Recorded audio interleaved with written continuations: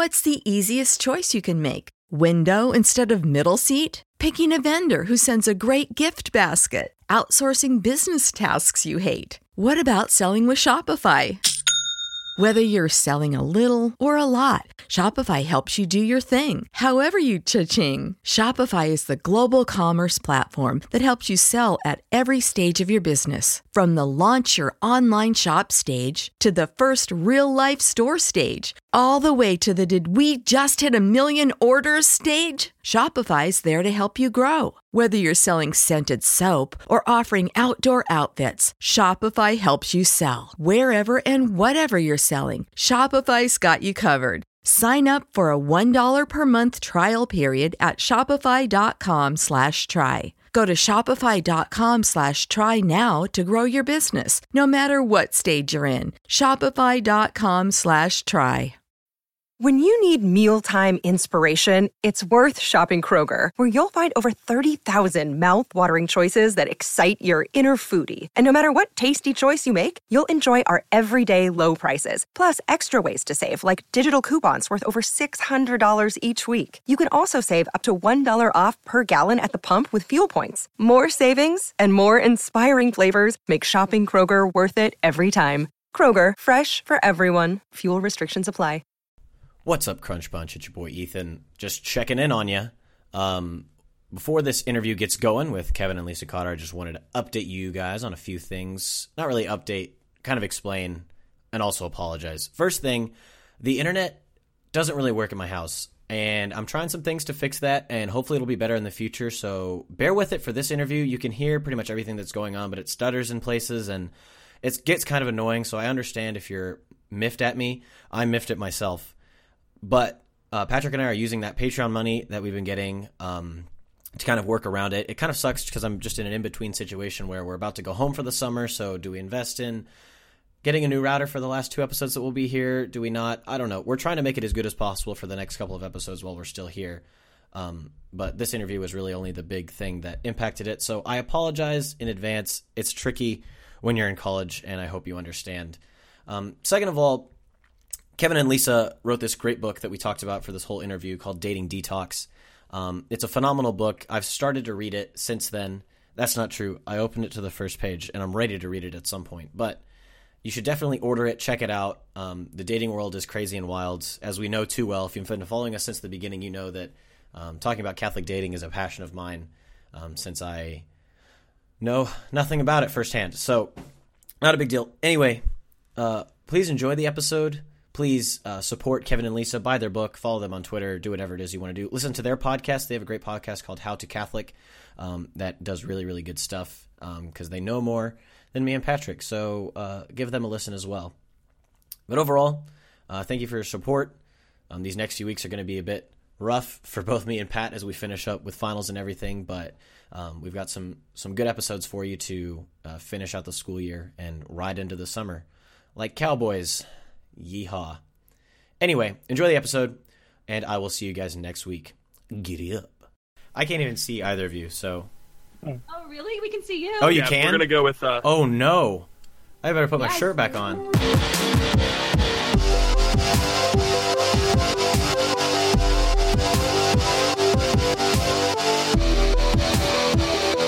Welcome to The Crunch, episode 32. This is your boy Ethan, a.k.a. Bropostle. And I'm Patrick at Catholic Pat. And we've got Kevin and Lisa Cotter here to drop some knowledge bombs on us, and I'm so incredibly excited. Hello, Kevin and Lisa. Hello. How's it going? I feel like we have to share our Twitter handles now. Do Kevin it. It's a part of Lisa, the thing, yeah. Lisa and Cotter. That's it. And with no E's or L. Yeah. Kevin, does it annoy you that your wife has more followers than you do? No, it doesn't. Twitter's merely ephemeral. It annoys me that Ethan has more followers than me, if that helps. The only reason I keep tweeting is to stay at a higher follower level than Patrick. That's a goal. There was one point where he had exactly 1,000 more than I did, and he did not let me live it down. He just kept talking about it. Are you down to 3-digit gap, or is it still a 4-digit gap? Oh, it's still 4 digits. Yeah. It's still a pretty big gap. It happens. Yeah. Such is life. Yeah, how are we doing? How's How's the great land of Colorado? Well, we're currently looking out our windows at the beautiful Rocky Mountains. Oh, man. Here in the foothills, and it's a pretty nice day out. Oh, man. It is nice. Yeah, things are turning green, so praise God for that. Wonderful. You have a good Easter weekend? Nice time? Sorry, what? I think we didn't hear that. Yeah, I think something cut off. We just heard, "Did you have a nice time?" And the answer was, "Have a nice time." Yeah, But I was there's a particular nice time you're speaking of. Just asked about your Easter weekend. Yes, we did. We took the kids to Vigil, which is always like one of those insane parent decisions because then they're destroyed on Easter Day. Yeah, but hey, it's always worth it. So yeah, we had 17 people in our parish coming into the church. 13 were in their 20s or 30s, so that was really awesome. Oh, that's wild. Well, that is. It was really awesome. That's so cool. Did your kids make it sleep? How many times? No, they never fall asleep. Yeah, they they never don't want to fall fall asleep. asleep. No. Last year, when our oldest was 2, like after every reading, she would go, "Now donuts," really loud. So. I do that now. That's actually no. I always fall asleep during the Easter Vigil, even when I was serving the Easter Vigil. Like I was falling asleep on Deacon Tom's shoulder, and everyone in the first half of the parish was just laughing at me the whole time. Like, "LOL, Patrick's falling asleep. What a nerd." That's so cute, Pat. That is really cute. How was yours Easter's and living your college on campus? Or did you go home? Yeah, go ahead, home. Pat. What? Who, me? Yeah. I'm going to talk Yeah, about go my for Easter. it. All right, Yeah. so I went home to my family in Florida. We went out to Easter brunch on like a little restaurant on the beach. It was pretty nice. And Ethan, you went home. Yeah, I did. Went back to the good old KC. My home parish just started it's a new parish, so we had Easter Vigil in a gymnasium, which was really exciting. We had to do the fire out in the parking lot, which was kind of fun to just be in a school parking lot and lighting fires and candles and things. It felt kind of weird hearing the swings swinging behind us, but yeah, it was really cool. We didn't have anybody new coming into the church, but we've only been around since September, so not terribly sad, but it was good. It was a good time. I enjoyed being home. Who's that pastor? I know that new church, but I can't remember what it's called. It's St. John Paul II. Yes, it is. St. John Paul II with Father Andrew Strobel. Andrew Strobel. Yeah. And you got my boy and Lisa Needleman. Oh gosh, Mikey is our music name. minister. So cool. Oh yeah. So to the Such a listeners, cool if you dude. haven't picked up Mikey Needleman's music, Mikey Needleman's fantastic. We went to grade school together. Are you Mikey and I. serious? I am serious. Oh, that's wild. He's coming up with a new album soon, and he's gonna cash in his. I need you to do a favor for me, Ethan, by asking to be on the podcast so we promote his music when it comes out. That'd be great. Yeah. Patrick, you might not know this, but you are outnumbered 3 Kansas Cityans to 1. And now I feel sad. I think now I need to go visit Kansas City, right? Ethan, can I stay at your house? Please don't ever visit me. All right, okay. Sounds good. So, you guys know this, but our very first episode of The Crunch was about Catholic dating. That was actually how Ethan and I decided to start our podcast. We decided That's that we were going brilliant. to rant for 30 minutes about Catholic dating. So we have a lot of opinions, Yeah, we do. and our listeners have a lot of questions about, or at least they have a few. Fantastic. We got a few cyber questions from them. So tell us a little bit about this masterpiece of Catholic literature. The Dating Didache. Detox. Oh, I Just give us mean, your, Dating 5 second Detox. spiel. Oh wait, what? Never mind. Carry on. Oh, never mind. A masterpiece. Wow, a lot of pressure on the book there. Yes. So Detox. It is a book that was after Seek 2015.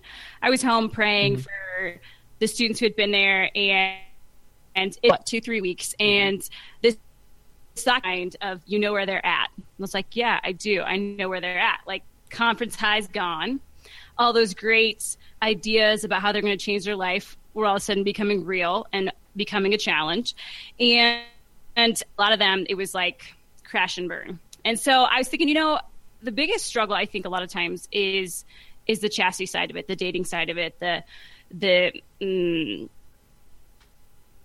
side of it. And so I was thinking, there needs to be, how do you practically go from like wanting to change your life, especially in the realm of dating, to actually doing it? I was like, yeah, that's a great idea. Someone should write that book. That'd be really good. And then for like weeks, that thought stayed with, and the Holy Spirit just made it very clear, like, no, you're going to write that book. I was like, oh, yeah. Yeah, I know. Because I'm like, I'm not a writer. Like, I don't enjoy this. So I remember this college paper, and it was like, finally, I have to write anything again besides an email, right? And lo and behold, like, here I am called to write this book. So we brought Kevin on board because I'm a girl, and I know the girl side, but I don't know the guy side. And we wanted a book that could relate to both men and women. So Kevin and I ended up writing it together, and that was kind of the birth of the book. I think that's a strong point because it's always nice to see a first then last name on a dating book, you know? Because then it's not just somebody's theories on like, this is how dating could be. I don't know because I'm not married, but this is how dating could be, you know? So at least you know there's a success story going in. I liked that. Yes. Good. Like, I like to give you some confidence to start off. Exactly. Like, these people probably know what they're talking about. And it's also perfectly set up for Lent. Unfortunately, this episode is coming out after Lent. Oh, really? But, True. Dang it. You can always... I was hoping to get it in at the beginning of Lent. Darn. There's never a bad time to improve your life. Yeah. So if you're struggling, you still need it. Even if you're not struggling, that's one thing that we like to talk about with the book is everybody's in our toxic dating culture. And so you don't have to feel like, oh, I'm messed up or I've done bad things, whatever it might be. We've all been affected by this culture. So it's something that anybody could use. That was actually our first question. You kind of answered it. Dang it. So we had someone comment on our Facebook post about this episode, what it would be. Do you have the exact question, Ethan? Did you keep it up, I have it. It's right here in front of me. I'm prepared. So Hannah Kreitz asks, what about those who haven't been in a serious enough relationship to be toxic and in need of a detox? How can the Cotter's book be approached by someone like this? Absolutely what Kevin said. Like, it's a toxic dating culture. Not necessarily like you yourself needed to have been in this toxic, abusive relationship for the book to be for you. And that was kind of the fear with the title is I was like, but I'm afraid people are going to think, you know, like I had to have had a boyfriend who beat me up, you know, in order to apply this. But that's not the case because we all know the world affects us, whether we want it to or not. The world affects us. And so this book is detoxing from the world's view of love and dating and sex and giving a vision for what does this look like in a way that's going to give us that authentic freedom to be able to love and be loved. So yeah, even if you've never had somebody who you've dated, like you've been affected by the culture and the way of dating and the way that you view love. And so this book really is for any single. And we've even had parents read it and be like, that was helpful. Yeah. I mean, I don't know if a parent would be able to go through the book. How would a married couple do the dating fast part? Because that was an interesting part. That's right. Yeah, we just, you get an apartment and you separate for 40 days and it's really healthy. No, that is not what we advocate. Expensive. That's right. No, yeah, and we've had people who, they don't necessarily approach it like if they are married or dating couples. So like the Glazes, for example, Daniel and Anna, like they read the book and Anna was like, I learned a ton from that book, even though I'm married, but she didn't read it in the 40-day format. She just read it straight through over a couple of days. You can certainly do it that way and kind of glean from it a lot of the lessons, and it also helps kind of understand like where's the culture at, where's the world at in terms of the way that we date and what. So yeah, I think that the one shot read through would be a good strategy for married couples, but I don't necessarily like reading through it. I try to do the one shot just because I was like, I need to get this read before the interview. But then I stopped and I was kind of like taking it step by step, and I was like, the journal component interested me. I was like, that's really cool. See your progress, and then you have this written like notes from a class. You get like, okay, I can just go back and remember what I read and how it affected me and that sort of thing. And then that's good because then I can go out into the wild and I'm looking for girls and I can just pull up my handy dandy field guide, Dating Detox, and look for my notes and say, oh, don't do that. And then it'll be good to go. You're out to dinner with the girl on. Am I emotionally using you right now? Let me just flip through this book and see. Nope, I'm not. We're good. We can continue this stuff. Right, that's right. JP2 would approve. We can keep going. Yes, good. Got that TOB on lock. Let's see. We've got another question. This one came in on Twitter. Should I do a serious one, Patrick?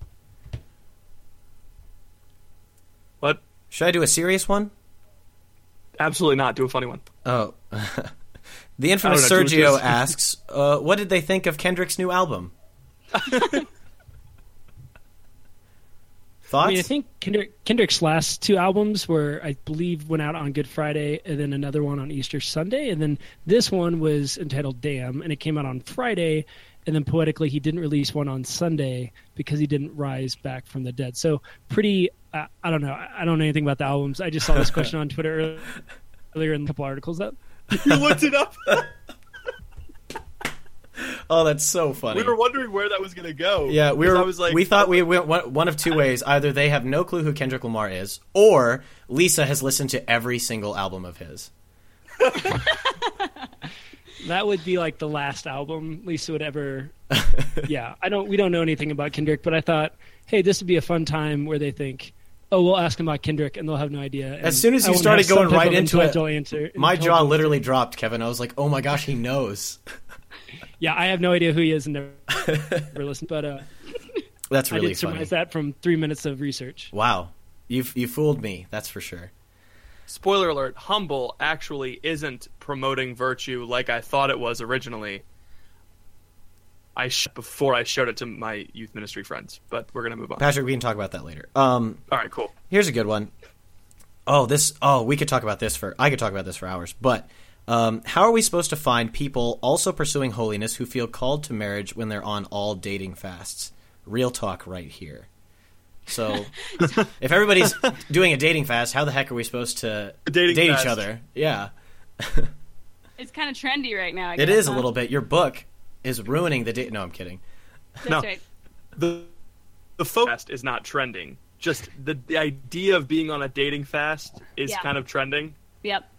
I feel like girls can use that when guys like, oh, well, I'm on a dating fast right now. And that's like an easy way to say, no, I don't want to date you. But anyways, that's neither here or there. Obviously, with dating fasts, you don't want to just make them forever. Lent's a certain season, and it's only so long for a reason. So, what would you recommend as far as how long would you go on a dating fast? It probably...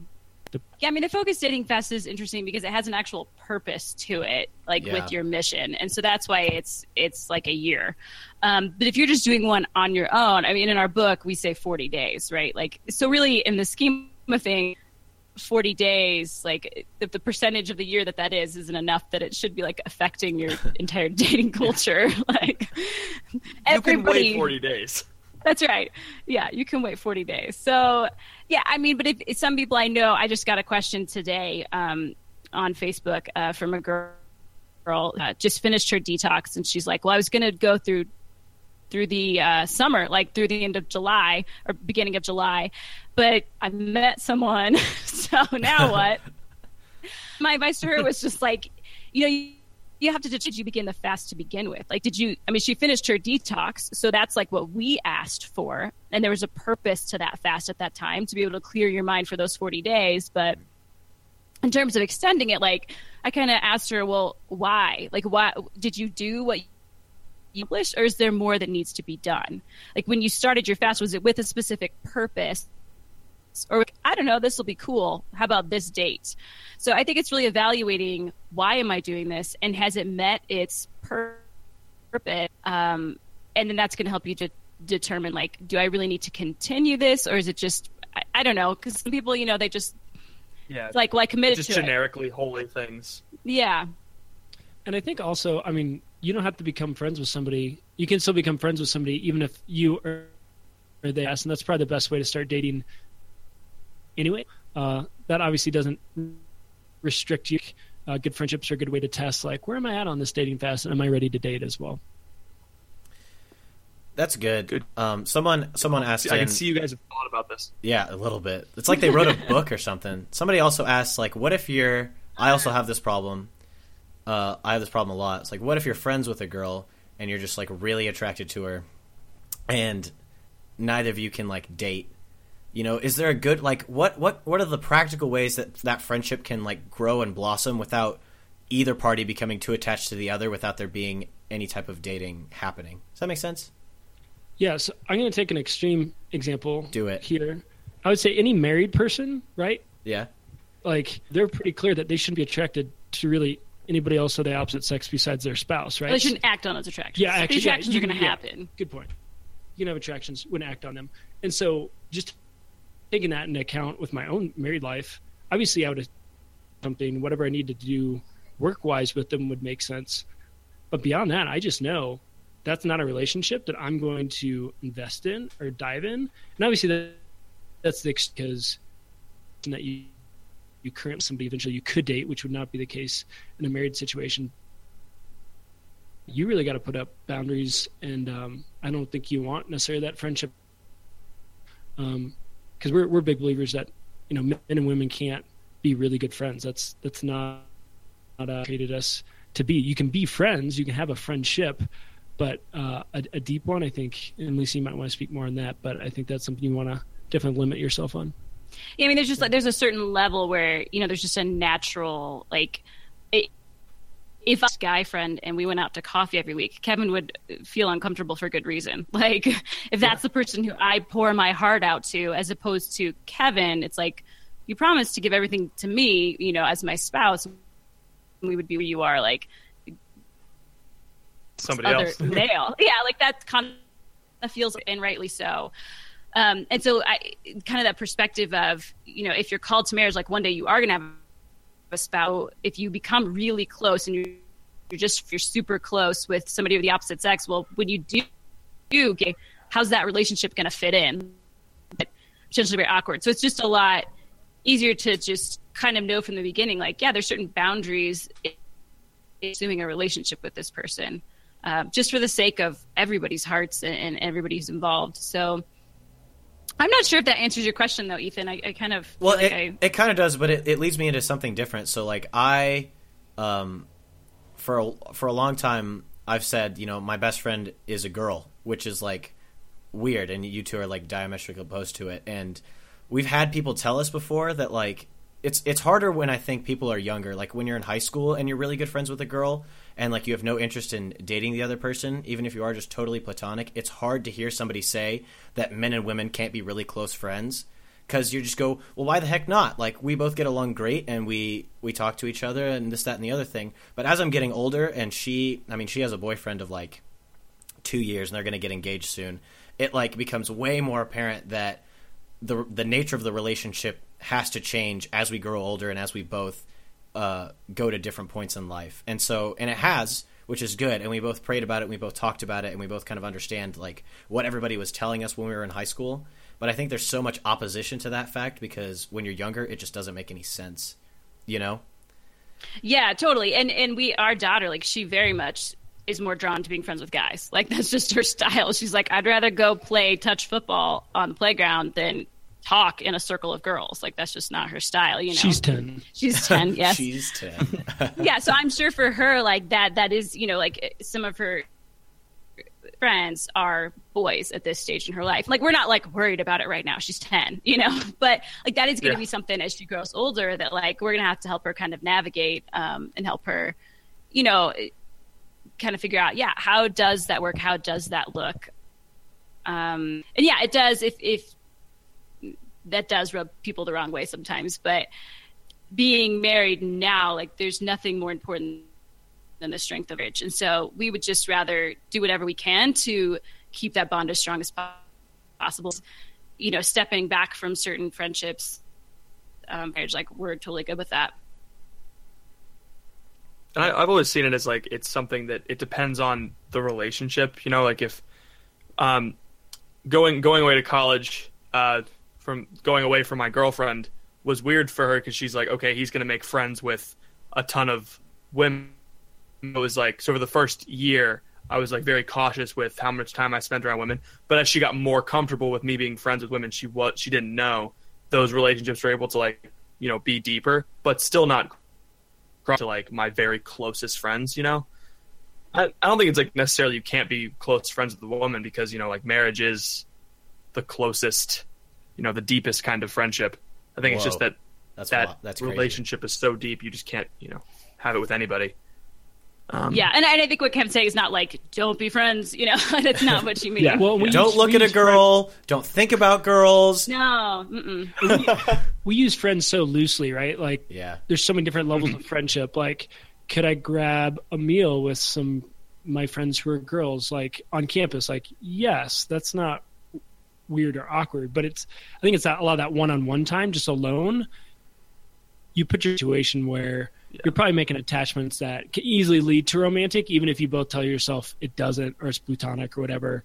There's just want to be together in non-platonic ways. And it's going to be hard when you share your hearts for you not to want that romantically as well. That actually leads into a good question. This is not a preloaded question. This is one of my own. Emotional chastity. Oh boy. Strap in. It's used. Oh gosh. What does it mean? It's what, all of those things. Yeah. I have a tattoo right here where it says Kevin. It says, Kevin, be emotionally chaste. I made him get that when we got married. And it says dash Lisa underneath. One day I woke up and I just had this tattoo, and one of my ribs was missing. I don't know. It was crazy. That's right. Those are all lies. There's no tattoo. That's a great question because this is a hot topic debate. I know, especially at Steubenville, I feel like there's definitely opinions on this. Oh, definitely. Did I mention I go to Steubenville? Never mind. I just know that. Emotional chastity. Okay, so the origin of that phrase, where did it come from? I honestly don't know. The first time that I have ever seen it in print, it always surprises people, is in Dr. Edward Shree's book, Men, Women, and the Mystery of Love. Whoa. And he talks about, we're getting to the origins of the word. That's right. I've actually tried to read. And he has a chapter because at JP2 talks about the two types of attraction. There's sensual attraction, which is physical attraction, and sentimental attraction, which is emotional attraction in a sense. And he talks about this in his book, Love and Responsibility. So in one of his chapters, Dr. Shree talks a lot about the emotions and how emotional attractions can turn into use. From JP2. And so he calls it, and he puts a question mark after it. He's like, emotional chastity question mark. Like, is this, is there something there to it? So basically the phrase came up, and I don't know if he is the first person to use it. We would talk about it when we like this. But Dr. Shree was at Benedictine when I was there. So I don't know if this word came from Benedictine. I have no idea actually, or from Focus. We can blame Benedictine for this. Yeah. I think that's fair. Yeah, let's all just blame whatever's from Kansas is bad. That's what I Dude. I think it actually drifted over from K-State is how it happened, and somehow it came to Benedictine. There it is. Don't you dare. So basically, go fighting bobcats or whatever. Bobcats? Does Franciscan even have a mascot, Patrick, other than a snooty Catholic who thinks they're better than everyone else? Yes. The Barons. It's dumb. Yeah, you're right. Anyway, emotional chastity. Okay, so I think that the purpose of the phrase was they were trying to give an easily understandable phrase that would help people understand. So there's physical chastity, and they were like emotional chastity. It's something people can understand. Really, what should it be called? It's using virtue, using prudence to will to integrate with your passion so you can rightly choose how to act in a given situation when it comes to the emotional side of your relationship, right? But nobody gets that when you say it like that. But when you say emotional chastity, everybody goes, I think I got an idea, kind of. But the problem is the kind of, because it's taken on its own life that, depending who you ask, I mean, there's so many versions of it, right? For some people, emotional chastity means never looking at somebody of the opposite sex, right? Correct. And for others, it's like... there is no such thing as emotional chastity. Yeah, or not talking about marriage until at least the third date. So it's at least really holding out. I'm not a massive fan. I understand if you want to get to the theological root of it. Well, chastity includes the integration of the entire person. So okay, people will give it to you, but there's still some and it's like, well, JP2 never used that phrase, therefore, what does it mean? But ultimately, it's ultimately rooted in sentimental love. What you think is, once people know that's the root, it's like, oh, it's coming from love and responsibility. Okay, there might be something more to it. But yeah, I'd love to hear your thoughts. I talked about on the podcast before, maybe, but yeah, your experiences. Oh dear. I think that the whole not talking about marriage at the third date is a good way to be emotionally chaste. But I mean, I see it as there's two ways to look at it. It's like chaste, not assuming marriage is going to happen. Also, not sharing so like emotionally naked before the person. You know, you're not like, these are all of my sins and everything I struggle with. Here are all of my burdens. Like, just wanted to have coffee with you, man. And I just, all right, Bob, this is getting a little too heavy for me. So yeah, those are my thoughts. And think about, and I want to hear Ethan's, although that might be a whole podcast. But if you think about the physical side, right? Like, there's a prudishness on the physical side as well, right? Like on the extreme, on one, revealing yourself or going too far physically. The other extreme is, no, we don't hold hands. We don't touch one another. Our bodies are bad. The same thing with the emotions, where we get so paranoid that we become prudish with it as well. It's like, I can't share anything with you, and if I think about you too much, I'm sinning. Right? So just like physicality, I think we can do the same with the emotions, and it can be used, and we become prudes, just like the physical side. An emotional prude. An emotional prude. Yeah. Did I just coin that?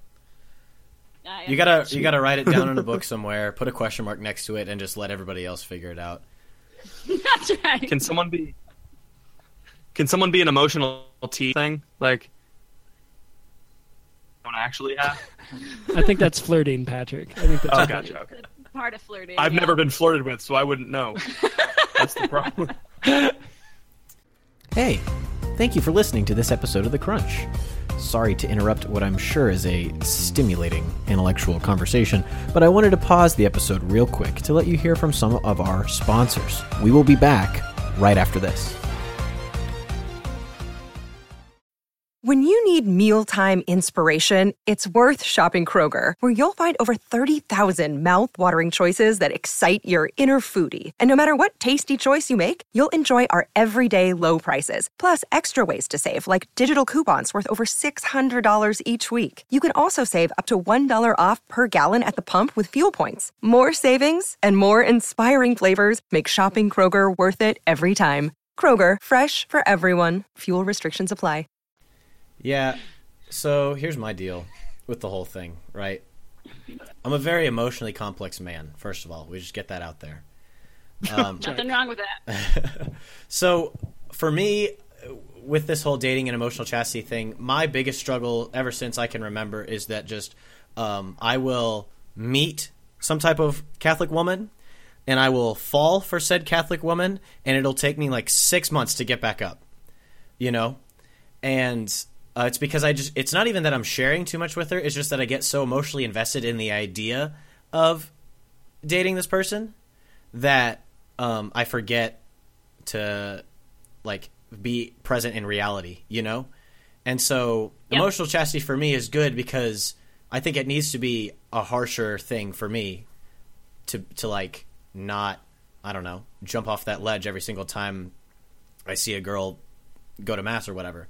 So I don't know. I think it's good, but that's because I just need a harsher reminder and like a harsher standard to kind of live up to. So maybe, I don't know. Does that? I don't know. I think that's like that makes sense on who you are as a person. Yeah. I think certain people. I think the biggest critique that I'll hear on emotional chastity is usually from men, which we always think is funny because I think. And Ethan, I probably share. I'm probably a more emotionally complex human being like yourself, but so I a little bit more intuitively of that my emotions. And I think it's so key because as Christians and as Catholics, sometimes we know very well the lines that we can cross physically, and that's very well known. Yeah. But because we have those lines, some go, well, because I can't do those things physically, emotionally, I'll start to cross some lines because, well, that's not as visual and those aren't as clear. And you can justify it to yourself easier if it's like not a physical thing. Like you can't, you can make yourself think, oh yeah, this is fine. Like this is okay what I'm doing. When in reality, it's probably not. And what I love about the way Dr. Shree approaches it, one of his lines that he uses talks about like emotional enslavement and how like we can just like we can become enslaved to our physical passions, we can become enslaved to emotional passions. And so any passion, remember, which passions include our appetites of our lower faculties. So that would be our our feelings or, our senses. We have to remember, like, those can't control us. It's our to determine, is this good? We can't allow our emotions to determine if it's good. Now, emotions have legitimate needs that need to be taken into consideration, but ultimately it's the intellect that needs to be the one who's processing through those and filtering those and asking, okay, is it good? And then what do we do because of these emotions that are happening to us? And inherent in all those questions is emotions aren't bad, right? There's things that happen to making sure that the intellect is making a choice, and ultimately our will's making that choice as well. It's dope. Actually, we got all philosophical on you. We did. I don't even know how to respond. I don't have a degree yet. I think, Patrick, do you mind if I take follow up to that? I don't mind if you take it another direction. Okay. I think everything you just said is good, by the way, Kevin and Lisa. That was just over my head. I hope everybody listens and understands it. Sorry about that. No, it's good. That was only great. 5'11". You should have sent me Dr. Shree's book so I could read that. Honestly.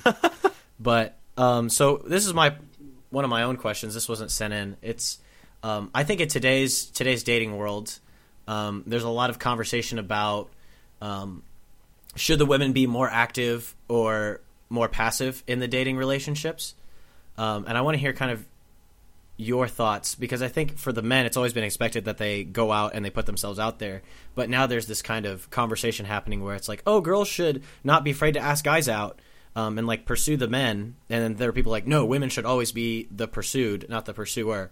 What do you guys think about that situation? Well, Lisa pointed to me to say this, but I'm going to quote her. She says, does any woman dream of the day where she gets on one knee and asks her husband to marry her? Whoa. And I think the answer is pretty much no. Maybe not all the time, but in most cases I think women say, no, I actually want that guy to ask me, right? I want that guy to make that stand. I want him to. And so I think if that's true for marriage, why isn't that true for dating as well? Now, that doesn't mean a woman, your original question was, should they be more active or more passive? My answer is yes, depending on the woman. You have to, as a woman, just say, well, I'm just going to sit in the corner and wait for a guy to ask me to dance. Like, there's things you can do, and I'm not a woman, and this is where I should probably stop talking, but there's things you can do to be proactive besides asking a guy out. Patrick hasn't experienced that with flirting, but I think that's one of them. But Lisa, I'm going to hand it off here. So I have no problem with a girl coming to a guy, especially if so let's say there's something going on and you're in that ambiguous gray, and you can tell, like, there's an attraction. Like, you're friends, like, something's going on, you can tell what's going on, right? So, and it's been more than 3 days. Yeah, so I'm not talking about... Dang it. I'm not talking about the like we just met and I'm just like going to go over and ask the girl out. I'm actually more of the feeling of like, you should just become friends first so you can skip all the heartache if you can just get to know them as a friend first and realize whether or not you should actually ask them out. So I'm of the stance of, I think you need to wait until you've actually friendship. So if at that point there's and you can tell, I think there's something going on here. I have no problem with a guy in this relationship. What I have a problem with is when the guy turns around and makes her be the one to do it first.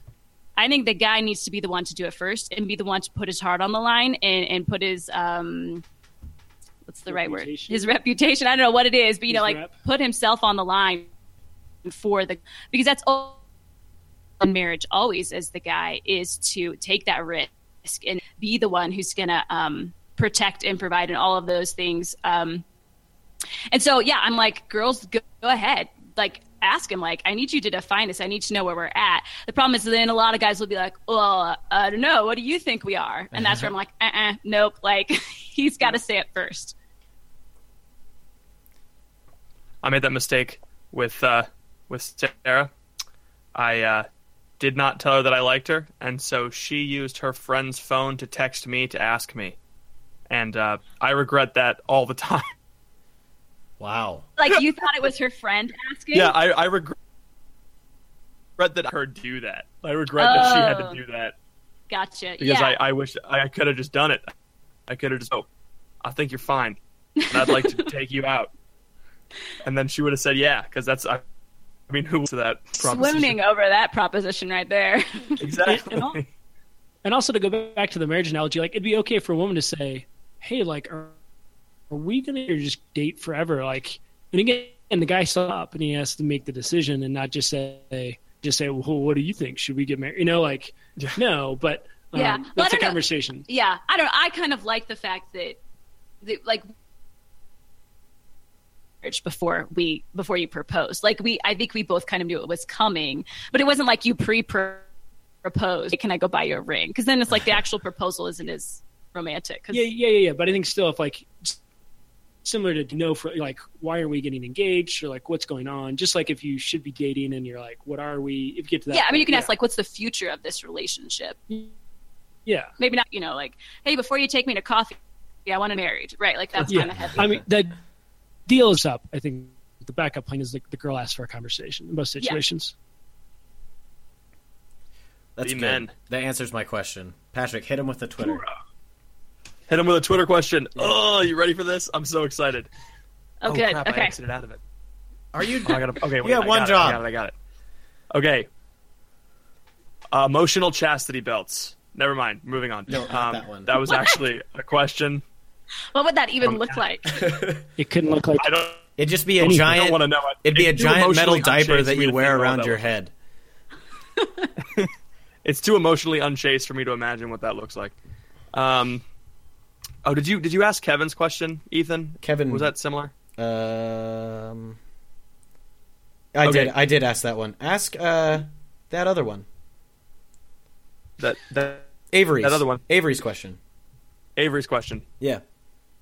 Wait, is that on Twitter? I'll ask it. What should the first few dates ideally look like? Oh, what should the first few dates ideally look like? Yeah, like what if you had some like just help out all the brothers out there who are kind of struggling. Maybe they find this chick fine and they're like, "Oh, I don't know what to do. I'm in a college town in Kansas and I don't necessarily know where to take this girl or what to do with her. What should I do?" Hypothetically. So what should Ethan do, guys? Yeah, so hypothetically, can we share our first date? Please do. Yes. Oh my goodness. I'll give a little preface. This is a key question because I think similar to the asking out, no girl wants to be asked on her first date, "Hey," like you come to the door and be like, "Hey, what do you want to do?" Like nothing says I am not willing to like put effort honor into you this. and respect you and all those things. And a lot of guys will do that just because they're like, "Well, I was trying to do," like they're not trying to do something stupid. They just don't know to know. Poor fella. Every single date. So Lisa, you probably have a better recollection of our first date. Share away. I think I know What do you mean? You know what our first date was? Okay, so Kat. Well, first of all, me like if you could take me out to dinner. Like so, it was clear. Like for our first date, I would like to take you out to dinner, and so we picked a night. And we were living in the same dorm building, so he walked down the stairs. And we went to Kansas City, so we were at Benedictine. So we drove 45 minutes to go to Lydia's, which is downtown by the Union Station. Wow. Really nice restaurant. Swanky, Kevin. TV show. That's how you know it's a good one. Yeah. Yeah. So we went out to dinner, and after the date, then like school. But the next day, he sent me flowers and just said, "Thank you for a nice evening. I'd love to take. I'm excited about this relationship." And so it was intentional. So when I say the first few dates, they should be intentional. Like you should think through what will help us to actually know each other, that will help us to discern, whether or not this relationship continues. So if your first date is like, let's go to a movie, well, unless if you're going to like go get coffee after and talk, like you're not going to actually get to know each other in a dark room watching a movie. And it also makes room for some awkward, like, do I hold her dark? Like, do I put my arm around her? Like, it just opens up for questions. It was nice, like sitting across the table from each other, having a conversation at our first date, because we could have a great conversation and there wasn't awkwardness tied into it, So I think the first few dates should just be intentional, and they show some buy-in, like, yeah, this is important to me, so I'm actually going to put something into this. Yeah. Other good dating activities, I would say, a great activity because you can compete. That's kind of fun, and you can talk while you're going. So again, something where you can do something together. You can get out, do something, but you can also have that conversation. I think is key. I think it's also nice to be. I know you can also ruthlessly lord over them your inevitable victory. That's always fun. That's right. Yeah, that would be Kevin in any sport. If we go to the batting cages or we go play putt-putt or anything. Ooh, batting cages. That's a good one. That would be good. I've never swung a bat in my life, so that would be probably funny for her. Not so much funny for me. It could be a lesson in humility. You could just get that out there right away. Lord knows I need more of those. Mm-hmm. Yeah. So you were saying, Lisa? Oh, it's just nice to do things in that are in public too. It just makes it less awkward. Yeah. There's more things to talk about. Look at that; those people over there. They're weird. Look at how funny his head is weird shorts shaped. on. Whatever. Yeah. To talk about that or just right in front of you. That guy looks like an elf. Oh wait, that's a mirror. Dang it. So this is a follow-up question from @CShannon_. Do y'all still like each other? And that is very. What define what does that even mean? I mean, she said it. Do you all still like each other? Do you got those butterflies when you wake up in the morning? Actually, like each other. Yeah. Kevin, does she wake you up every morning? Don't need no Starbucks. That's the question. So here's the thing. Yeah, the answer is yes. Okay. But in married life, it looks different. So you don't have the butterflies. It's not like, oh, I can't believe I'm with this person. It's like, well, we've yeah. I can believe that I'm with this person. Yeah, we've been here for 12 years. It's pretty well ingrained in my mind. This person's going to be.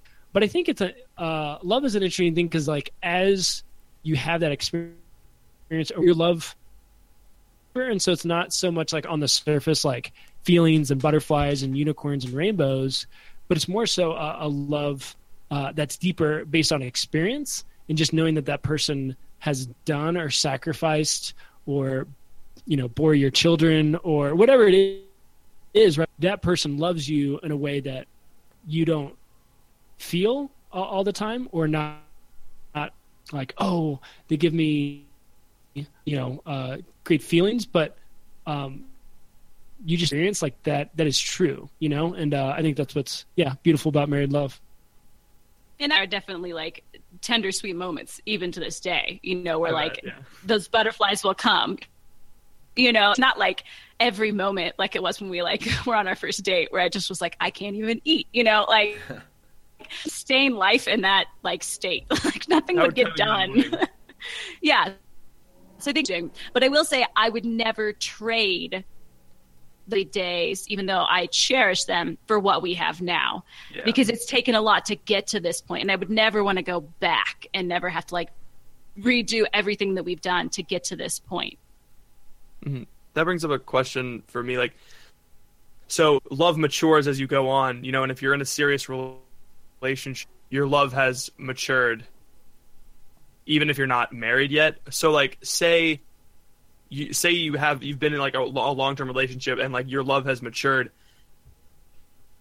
and you start again. Do you think that your ability to love has matured, or do you have to start over again? Do you know what I'm saying? Yeah, I think it's a little both because it's a new relationship and it's a new couple. And you've got two different personalities coming together. So maybe one party has learned some hard-earned truths from a dating relationship, but the other hasn't. So you still, and it's two different personalities, it's two different histories, two different pasts, two different everything. And so there's, I think, a new twist to that. So, I mean, I even picture I know of some couples where the husband, it's his second marriage, but it's because his spouse died. And then for his new spouse, it's the first marriage. And so for her, that's first time around for her. It's even though he learned those hard truths with his, it's there's still going to be things that they have to work through together because it's a new couple. That's a good point. Yeah, it's almost like you're changed vibes that you're in, so you should make sure that you choose those relationships carefully. Yeah, and that can be good experience or it could also be bad experiences, right? Yeah.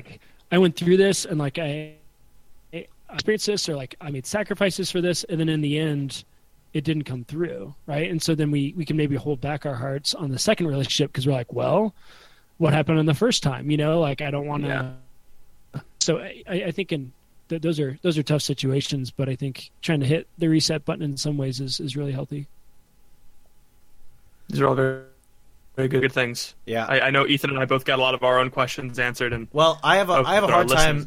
I have a hard time contributing to this portion of the show where you talk about people in long-term relationships and how to deal with prior relationships, because I've only had one, and it was in high school, and it was for 2 months, and so I'm not like really on the up and up as far as these long-term relationships go. So I'm just kind of like, all right, that's cool. I dig that. Good for you. Keep going. Like I don't know. I don't have anything else to say about that. It's fine. It's fine. I'm fine. It's fine. I'm fine. No, you can't see the tears. Ethan is single. I don't know if you guys knew that. I go to Francisca and Ethan is single. That's our shtick. Welcome to the Crunch. We've got it. That's the whole thing. So yeah, and Ethan, back to. Sorry, go on, Kevin. Go ahead. I was gonna try talking about the book a little bit more because I liked the stories. My favorite part of the book, and I did you like the picture? I'm just checking. There are no pictures. Cheers. And so that if that was a test, I passed. But I like the stories, and I believe I just want to put that out there. All of these stories are true, right? Like these are all people that you've talked to and met. 100% true. Unless they're lying to our faces. That's insane. There's so many stories. There's like at least 1 or 2 per day. Ridiculous. I love stories. We spent a lot of hours doing interviews for this book. So really any of the stories, they're not like from my past, from speaking or from my friends' relationships. I mean, it was specifically, I just did an intensive amount of research for this book before we began. And so all those stories. That's good because a lot of people tend to speak to their own experience when they're giving advice, like, well, right. I dated my wife for 2 days and then we were engaged and married within a year. And it's like, so that's how you have to do it, Absolutely. Yeah. And we knew that I know I have my own experiences. Kevin has his own. That's not going to encompass everything that needs to be said in a book like this. Do not have, there are no singularities in this book. There's a plethora of different people with different views and different struggles and sins, and it's very interesting. It's very interesting. I recommend 10 out of 10. Thank you. Thanks, Patrick. That means a lot to us. When is my check coming, by the way? I'm just My publisher sent you a free copy of the book. That's right, which is really nice. I was worried I was going to have to buy it. I was like, oh no, I don't have a job. Yeah. You got a copy too, didn't you? Yeah, I did. Haven't read it yet, but it's there. That's okay. I know. I feel so bad because you sent it to me, and I got it right before I went home for Easter, and I didn't have any time to read it over Easter weekend. Then I came back, and I got tests, and it's just a bad time to read your book. So I will. Ethan, no one's mad at you. I feel no one's upset. You read it when you need to read it. It's fine. Patrick will just get all of the money, and that's okay. You're both so supportive. I really need that in my life. Thank you. So this has been an incredible conversation. Yeah. I've enjoyed. Time flew, man. It's been at least an hour, right? Has it?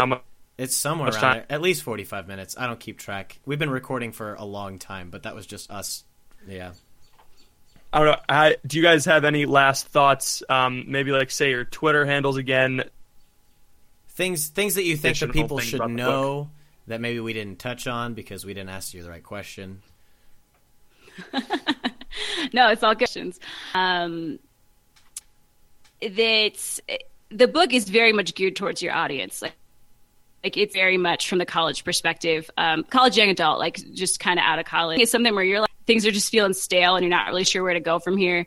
It's a book for you. And it's not about like that. There's so much more to it than people from that freedom to love and be loved. And so the book really tries to cover, and hopefully we do that in the book. So I just really encourage you just to check it out. You can get Selena Everett. And when I say they're our friends, they really are our friends. So the introduction, and it'll just send you a PDF right away of of that start of the book. So if you're curious about it, just encourage you to go there and check out the beginning of the book and see if maybe it might be a good fit for you. Definitely. That's cool. Dope. And if you have the book, pass it around to your friends, right? Yeah. That's right at the end. I like Yep. that. Wow, Patrick, you're impressive. He read it. Thank you. I did. Very, very cool. And Twitter handles, again, Kevin R. and Lisa and Cotter is Easer. Yeah, joke. I wanted to do it again. It's a callback, Lisa. It's a callback. Oh, there's a fancy word for that. Oh, Yeah, good. and if he does it the third time, it's a running joke. That's how it works. Yes. And it's just the How to Catholic podcast. We're very practical people, so it's very much a podcast on how do you practically live your Catholic with excellence, which is what we're all about. So if you are a fan of podcasts, you can check out How to Catholic. I would hope hopefully you are. Yeah, if you're here. That's right. Maybe they're just fans of you guys. I don't know. You guys have a pretty insane Twitter cult behind you, which is neat. It's the weirdest thing. That's in the the world. perfect way to put it. Oh my gosh! Wow. Twitter cult was just dropped. I didn't see that coming. Insane Twitter cult, the ITC. Ending interviews is so hard because they're so much fun, and we love talking to you guys. And I'm bad at doing that. Ethan, how about you take it away? Oh, good. Well, thank you for joining us, Kevin and Lisa. We really appreciate it. That's all we have for now. So please pray for us. We'll be praying for you, and we will see you on the Twitters. Awesome. Thanks so much for having us on, and God bless.